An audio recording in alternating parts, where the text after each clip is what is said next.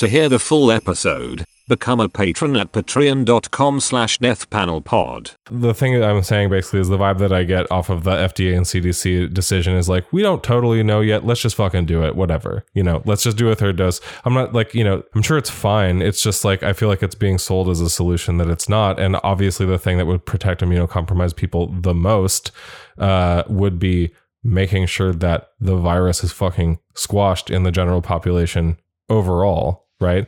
And anything that would actually tackle the pandemic. But I digress. The second. Well, no. I mean, but it is. I think that's important to think about. Like, what is the end game?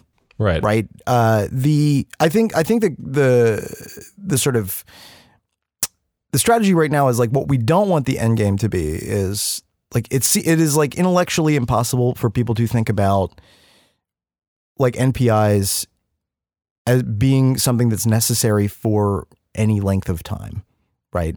Even mild ones. Right. The reaction to like masking and something like that, or like the idea that like that's just like so politically impossible. Right. Forces you down this path. But then like, what's the end game there?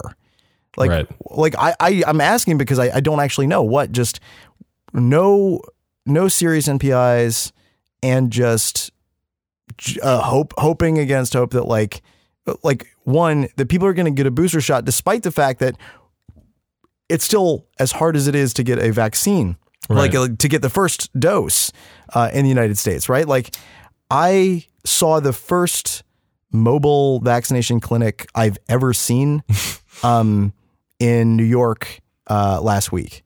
Right. I hadn't seen one. I have driven around Milwaukee a lot. I have not seen a mobile vaccination clinic before. And I'm sure that they exist, but like the idea that we're doing everything we can do, even on the first dose, is just like crazy. Yeah, it's like nonsense. That's nuts to me. Yeah.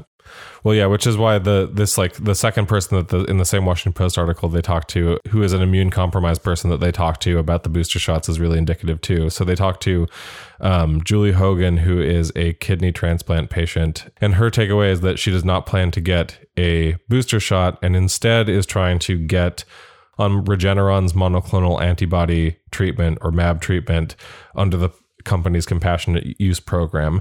And if you think like, I just want to say how extreme that is. Like literally what that is saying. What is there is no synthesis or analysis within like the context of the article that I'm referencing that would like let you understand what that means. But what that means is that this individual is taking it upon themselves to try to prophylactically get a infusion of antibodies in order to basically get get protected from COVID-19. So if it's like we can argue about mask mandates or whatever all we want, like have fun with that shit, but like I don't know, it's like literally everyone over the course of this pandemic, if you think about the deaths pulled from the future line, has been signaling this particular population as like weak and, particularly just like inherently vulnerable to COVID-19 or something. And that is like an extreme, like that is, I'm sorry, that like going for regular like MAB infusions specifically to prophylactically protect yourself from COVID-19 is one, something that no one should ever have to fucking do. And two, is pretty fucking extreme. Like if you get upset by wearing your mask, like fuck off. You know what I mean? Like try having like an infusion all the fucking time. Yeah. And I mean, I think the thing is too, is like so many people see the mask mandates as this big inconvenience thing. And that, like you got all these people who are calling for randomized control trials of masking, saying that there isn't sufficient proof right now that like, bullshit. We need proof that masks work, which is like, are you fucking kidding me? Like, do you live under a rock? Like, I don't know. Like, have you ever been next to someone who is coughing?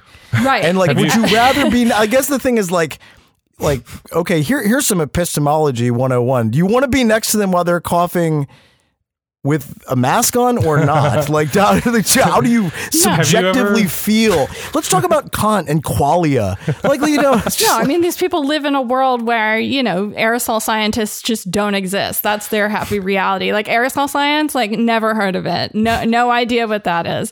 But, you know, have you noticed in television programs how surgeons have masks on? Well, actually, that's not true. So many surgery shots are shown with like people with full mask off. I think it's like what Doctor Strange or something. He's like, he does brain surgery with his mask off. Whatever. So cool. Because he's cool. He's the best cowboy, never wears a hat, man. To hear the full episode, become a patron at patreon.com/deathpanelpod. You'll get access to this and the rest of our catalog of patron-only episodes, and be the first to get a new patron episode every Monday when it drops. With love, The Death Panel.